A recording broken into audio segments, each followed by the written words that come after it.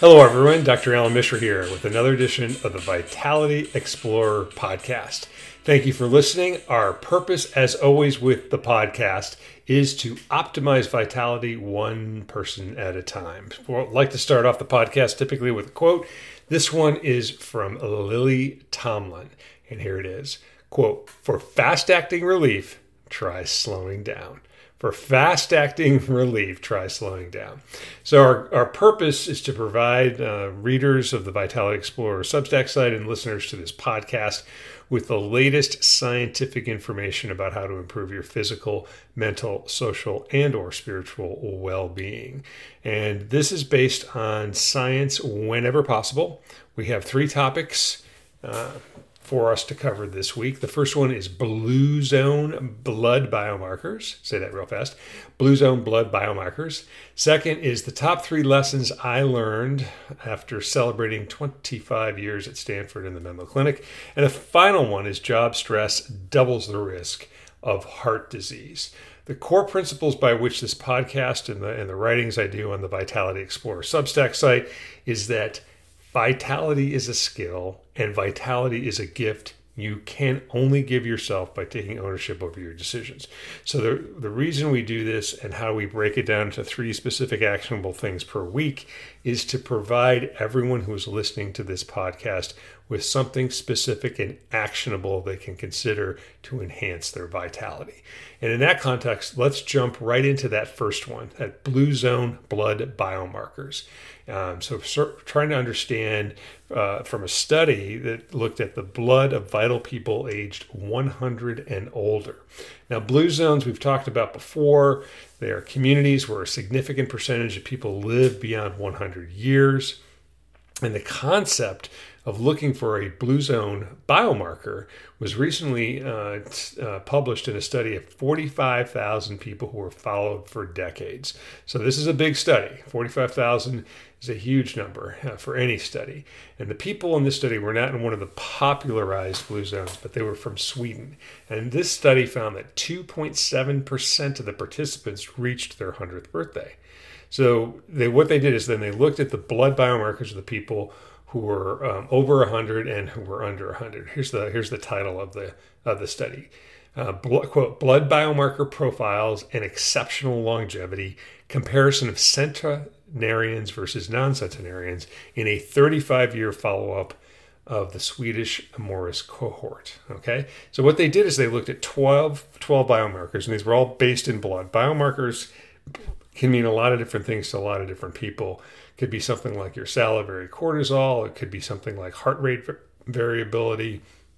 These were all blood-based ones, and the markers were chosen because of their connection to things like inflammation, your metabolism, your liver function, your kidney function, malnutrition, and anemia. And all 12 had been previously linked to aging or mortality.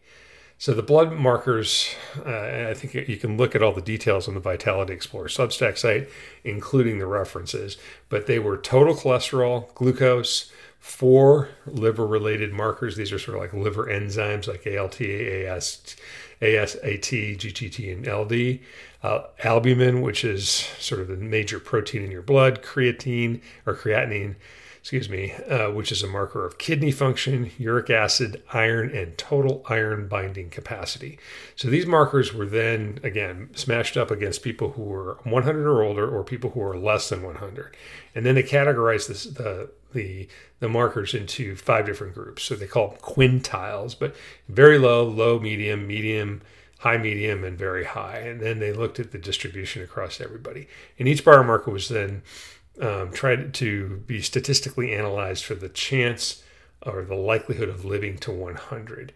And so here's what was kind of fascinating is the centenarians had higher levels of total cholesterol and iron and lower levels of glucose, creatinine, uric acid, TIBC, that's total iron binding capacity, and liver enzymes. So the graphs you can see up on the Substack site, and the finding of higher cholesterol being associated with living to 100 was frankly quite surprising. But interestingly, consistent with previously published literature. And one of the quotes from the paper is the following. So, quote, "We found that a higher cholesterol level was associated with higher chance of becoming a centenarian, which stands in contrast to the clinical guidelines regarding cholesterol levels, but in line with previous studies showing that high cholesterol is generally favorable for mortality in very old age." So it's important to say that this is crucial. This is a crucial component of the paper here. And what they found was that high levels of cholesterol were predictive of death in people 39 to 79. So you're not out of jail. You can't just eat cake and steak, okay? But so if you're between the ages of 39 and 79, high cholesterol does increase your risk of death, but not over 80. So here's another quote from the paper, and this is also based on things like having high glucose and higher other blood markers. The concept that you can modify some of these, I think, is important. And the quote is as follows: quote, "The differences in biomarkers more than one decade prior to death suggests that genetic and or lifestyle factors reflected in these biomarker levels may play a role for exceptional longevity." So this is also in the context of what they found about CRP, and we've talked about this before. That's also known as C-reactive protein, and that's one measure of a body's overall inflammation. And the findings were consistent with that previous research, where lower levels of inflammation are tightly connected to living longer and more vibrant lives. So there's some graphs up on the Vitality Explorer Substack site that go over all of these findings. But here's sort of this analysis. The paper that we just talked about provides, I think, strong evidence that there are these 12 blood biomarkers, you might call them blue zone biomarkers, that are connected with living to 100 or longer. And things like optimizing our glucose levels, our liver enzymes, and our kidney function, I think, are at least partially under our control. Okay, not everything. So there's some genetic components to everyone. But if you eat moderately, drink moderately, keep our blood pressure in control, all of these can help contribute to optimizing these blood biomarkers. So it's not super well known, but if you have really high blood pressure, that could affect your kidney function, obviously affect other parts, specifically your heart and your brain. But trying to modify some of these things that might affect some of these blood biomarkers, again, is under our control. The one that we've been really hammering home on Vitality Explorers is inflammation. And one of the things that we haven't really talked too much about, but if you can avoid developing at least some chronic inflammation by living at or near your ideal weight. So that's one thing that's really important to think about if you want to live to 100. Okay. The interesting finding, again, of higher cholesterol not predicting death after 80, I think needs to be investigated more. I do think if I make it to age 80, I might start eating cake and steak because I might want my cholesterol to be a little higher. I'm saying that in a snarky fashion, obviously. But I would encourage people who are interested in this topic to look at the Vitality Explorer Substack site. Always check with your personal physician prior to making any decisions about biomarkers. But correcting suboptimal ones as early as possible could lead many of you listening to this to the land of centenarians, or 100 years or older. If you're an expert in this area, please post your comments on the Vitality Explorer Substack site. Again, this is for informational purposes only and does not constitute medical advice. It's not also meant to diagnose, treat, or prevent any disease. The study we just looked at is blood biomarker profiles and exceptional longevity, a comparison of basically 100-year-olds versus not 100-year-olds. I found that very interesting. It was published in one of the Nature journals. Next thing we're going to talk about is the top 3 lessons I learned by being at the same place for 25 years, and that's the Stanford hospital and clinic system, and specifically the Menlo Clinic, which is where I've been working. And this past weekend, I was celebrated as somebody who's been there for 25 years. I can't believe how quickly that's passed, but I must pause for a few minutes and say I'm incredibly blessed to have been at the same place and enjoyed and actually loved what I've been doing for that time frame. And I wanted to share my top 3 lessons. Number 1, it's really important to know and own your mission. Number 2, celebrate the people who help you on your journey. Number 3, give back to your profession to serve the next generation. So When I was in my orthopedic surgery residency program, you can do everything from hand surgery to spine surgery to pediatric orthopedics. But it was very clear to me early on that I wanted to go into sports medicine. And when I first started reading the American Journal of Sports Medicine, which is the top journal in the field, I would pick that up before I would read Sports Illustrated or do anything else. I was fascinated and am fascinated by the musculoskeletal system, and specifically by how we can stay active and involved in the sports that we love. So it has staggered me how much time has passed, but it also delights me that I still enjoy caring for my patients and trying to figure out what's wrong with them and try to identify how to help them. And I really want to be thankful to Stanford and the Menlo Clinic, all the people I've worked with. But here are the lessons I've learned. And I wanted to share these with you, as I hate to admit this, but as an elder statesman now who's been around for a long time. The first is to know and own your mission. And here's how I've defined my mission. My mission is to honor the people who seek out my care with my best effort. Let me say that again.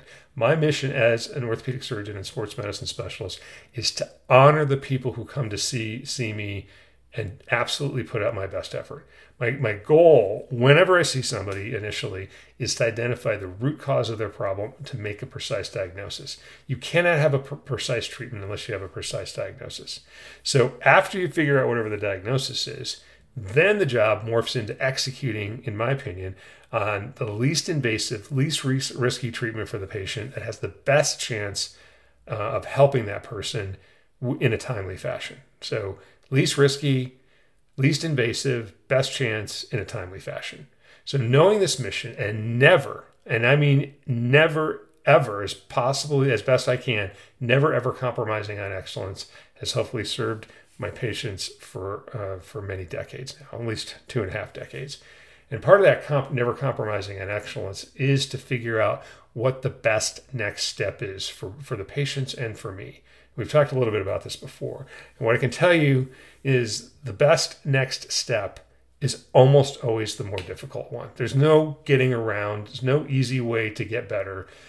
Part of it's on me as the physician and surgeon to identify the best next step from a medical perspective. But I also expect my patients to take some responsibility for their recovery, for the things that are under their control. That can include, just following up and going to physical therapy, or doing their home-based exercises, or even just going to get the MRI if I suggest that's the best next step. That's again under the idea of knowing and owning your mission is my first lesson. The second is celebrating the people who have helped you. And it's not me that's taking care of tens of thousands of patients over 25 years. It's a team of people. And let me just articulate some of the people who have helped me. There have been hundreds of my medical and surgical colleagues who have helped me over the years. And there are people who help me every single day, including every nurse, every medical assistant, who have used their expertise in the care of our patients. And I don't say my patients, I say our patients. There's also surgical techs in the operating room, radiology technicians whose value is often not recognized and not appreciated. Anybody who draws blood, also known as phlebotomists, laboratory technicians, patient transporters. These people all work behind the scenes to help people in and out of the hospital. And then finally, and these are super important people as well, as like patient service representatives, those people who answer the phones or schedule appointments, the cleaning, the maintenance people, the security professionals. All of these people help us care for our patients. And in my particular case, I also have to recognize my wife and daughter who have loved and supported me for all of this time. And if you want to see a couple pictures of some people I've worked with, they're up online in the Vitality Explorer Substack site. I try to celebrate the people I work with every single day. Now, how do I do that? I recognize what they've done to help me. They certainly hear from me if it's not going well. I should say that as well. Okay, so I am for better or for worse, a perfectionist. But when they do something well, I am specific about why I appreciate them, and I treat every single person as an equal part of the team. Okay, and then what's I think important and what's actually been valuable is just to schedule some fun outside of work. I had one medical assistant I worked with for 19 years. His name was James. He's one of the world's best humans. We played on a softball team at Stanford one summer. We actually won the championship. We would often go out once or twice a month and get a cocktail after work and just really enjoy each other's company and then appreciate the opportunity to take care of other people. And that's one of the things that I try to recognize, is that it is a privilege to care for another human who is in pain or who's in need of my help or our help. So when you think of it in that way, or when I guess I've thought about that in that way for my entire career, I still don't think of it as a job. I think of it as a calling. I think of it as a privilege, and I do whatever I can to help my patients in any way. Now, the final lesson, okay, the second lesson was celebrating the people around. The final lesson is to give back. Give back to that profession and serve the next generation. And here's something that I never expected, because I absolutely did not like to do research when I was in medical school. Well, a little bit in medical school, but way less in my orthopedic surgery residency. I was frankly overwhelmed. We had to do 1 or 2 papers per year, but I did not like the research component of it. But I found, amazingly, over the course of my time working at Menlo and Stanford, that complex medical research is something I really like. And I try to do this because when you contribute to the worldwide body of knowledge, you can potentially identify a scientific truth. And my work on platelet-rich plasma for tendinopathy and other disorders has hopefully been meaningful and helped patients far beyond my own practice. And connecting with my colleagues all over the world because of the research that I published and presented was absolutely unexpected bonus of conducting research. And I now cherish these relationships. And teaching residents and fellows is another thing, and medical students at Stanford, that is, honestly, it's part of a dream job for me. Helping shape how they learn and helping them learn how to diagnose and treat patients and treat patients with honor and dignity is something. It's a responsibility I frankly cherish, and I take it very, very seriously. I do my best to help them and challenge them to become better people, and they challenge me to become a better physician and surgeon every single day. The final thing I've been doing now is mentoring students, and that has absolutely rekindled a fire within me in a way that I never expected. I thought for sure this would just be a time suck to help other young students, but now I can report back to the older audience that's listening to this that when you mentor young people, you get a lot back, but you also start to realize that our future is in great hands. There's a new generation of people who are dedicating their lives to helping other people, and they're super smart. They have robust intellectual talent, and they're going to help us find transformative solutions for difficult problems. So thank you for indulging me and listening to my sort of personal celebration of 25 years of working as an orthopedic surgeon and sports medicine specialist. You can again see some pictures and more of this on the Vitality Explorer Substack site if you want to. Let's finish this one with the idea of stress. Job stress doubles the risk of heart disease. So this is kind of a tough one, but it's a really important one to dive into the details of. And again, you can look online at vitalityexplorers.substack.com to find the references, but it's pretty clear that stress at work is killing us. And I think we need to address it straight on with some substantial reforms in order to live our most vital lives. So all of us have stress at work, but a newly published paper helped recognize the connection between job-related stress and heart disease. And the title of this paper was Psychosocial Stressors at Work and Coronary Artery Disease or Coronary Heart Disease in Men and Women, 18-year prospective cohort study of combined exposure. So this particular study looked at 6,465 people with about an equal number of men and women. The average age was about 46 years. The men had a higher number of comorbidities such as diabetes, hypertension, and cholesterol. But here's the primary finding in that study. Quote, men exposed to both job strain and effort-reward imbalance had double the risk of developing heart disease compared with those that were not exposed. So I was kind of like, okay, what is job strain? What is effort-reward imbalance? These are sort of technical, terms in terms of this particular area of research. So I had to very carefully read this paper. And I think they did an excellent job of breaking down job stress into several different categories. And so, again, you can see this up online, but job strain is something where there's high demand and low control. Passive jobs are low demand, low control. Active jobs are high demand but high control, and low job strain, low demands and high control. So the other thing they talked about was effort reward imbalance. So I'm like, okay, effort reward imbalance is kind of what it sounds like, and that is sort of a theory that asserts that an imbalance between effort at work and rewards can be detrimental to health. And job strain, whether it's high, low, or somewhere in between, focuses on sort of the task characteristics. You can have high demand and low control, for instance, while effort reward imbalance focuses on socioeconomic factors, things like salary, promotions, and job stability. So the paper went through all of this, and then they were smashing it up against the risk of developing potential heart disease, and they found that they were both connected to it. The paper found substantially higher risk of developing heart disease in men that were exposed to job strain and effort reward imbalance. The interesting thing is the paper did not find increased risk of heart disease for women that were exposed to this. So again, they had some specific findings that I think are important for us to discuss, and then we'll go into the analysis of it. So number one, here's another finding. Men with job strain or effort reward imbalance, or one or the other, had a 49% increased risk of developing heart disease. Men with both of those, job strain and effort reward imbalance, had a 103 increased risk, which is more than double the risk of developing heart disease. For women, the data was unfortunately inconclusive. The exact reasons by which it was not inconclusive was not really identified in the paper. They speculated that it was related to the protective value of estrogen, or perhaps the lower rates of comorbidity in women.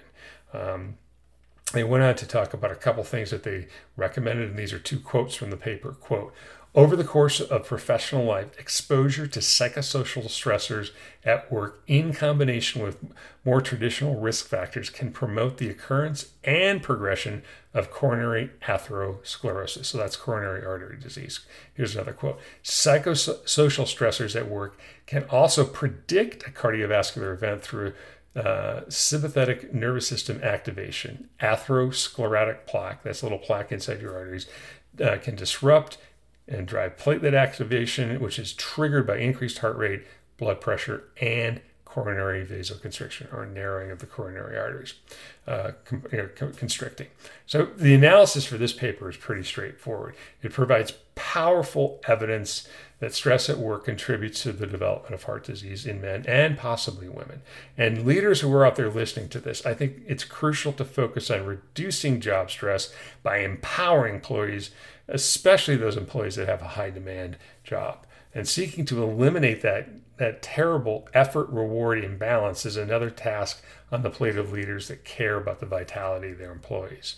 So I'm not an expert on the science of this, but I am an expert on the concept of high levels of stress, because as you just heard, I've been an orthopedic surgeon, sports medicine specialist for 25 years. I took more than a decade of level 1 trauma call at Stanford, and I certainly know what high demand and low control is in a job, because that's kind of what I have lived for a long period of time. Loss of control at work massively contributes to work stress and effort reward imbalance. So I think it's an interesting concept for people to opine on. If you have comments, you can put them on here on the Vitality Explorer Substack site online. But I think for people who are going to be put in high pressure situations, high demand situations, or any job situation, have some sense of control decreases the risk of burnout. Also, knowing that sentient leaders should really try to look at this. They should really try to reduce that job stress and effort reward imbalance.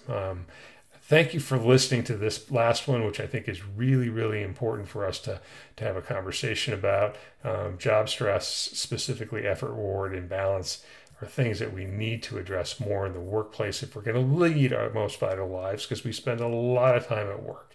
Don't forget Lily Tomlin's quote at the beginning of this, and that was for fast-acting relief, try slowing down. That's one way to reduce your risk.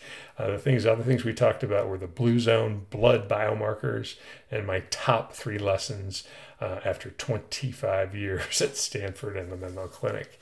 As always, I want to make sure everybody understands how much I appreciate anyone who's listening to this. I hope you understand our goal, our purpose with this podcast is to optimize vitality one person at a time. If you're enjoying what you're listening to, please leave us a 5-star rating on Apple Podcasts. Please share this widely with your friends, family, and colleagues. I hope you have enjoyed this week's Vitality Explorer podcast. And until next time, I hope you enjoy your week and get out there somewhere in the world and dare to be vital. Thank you very much for listening.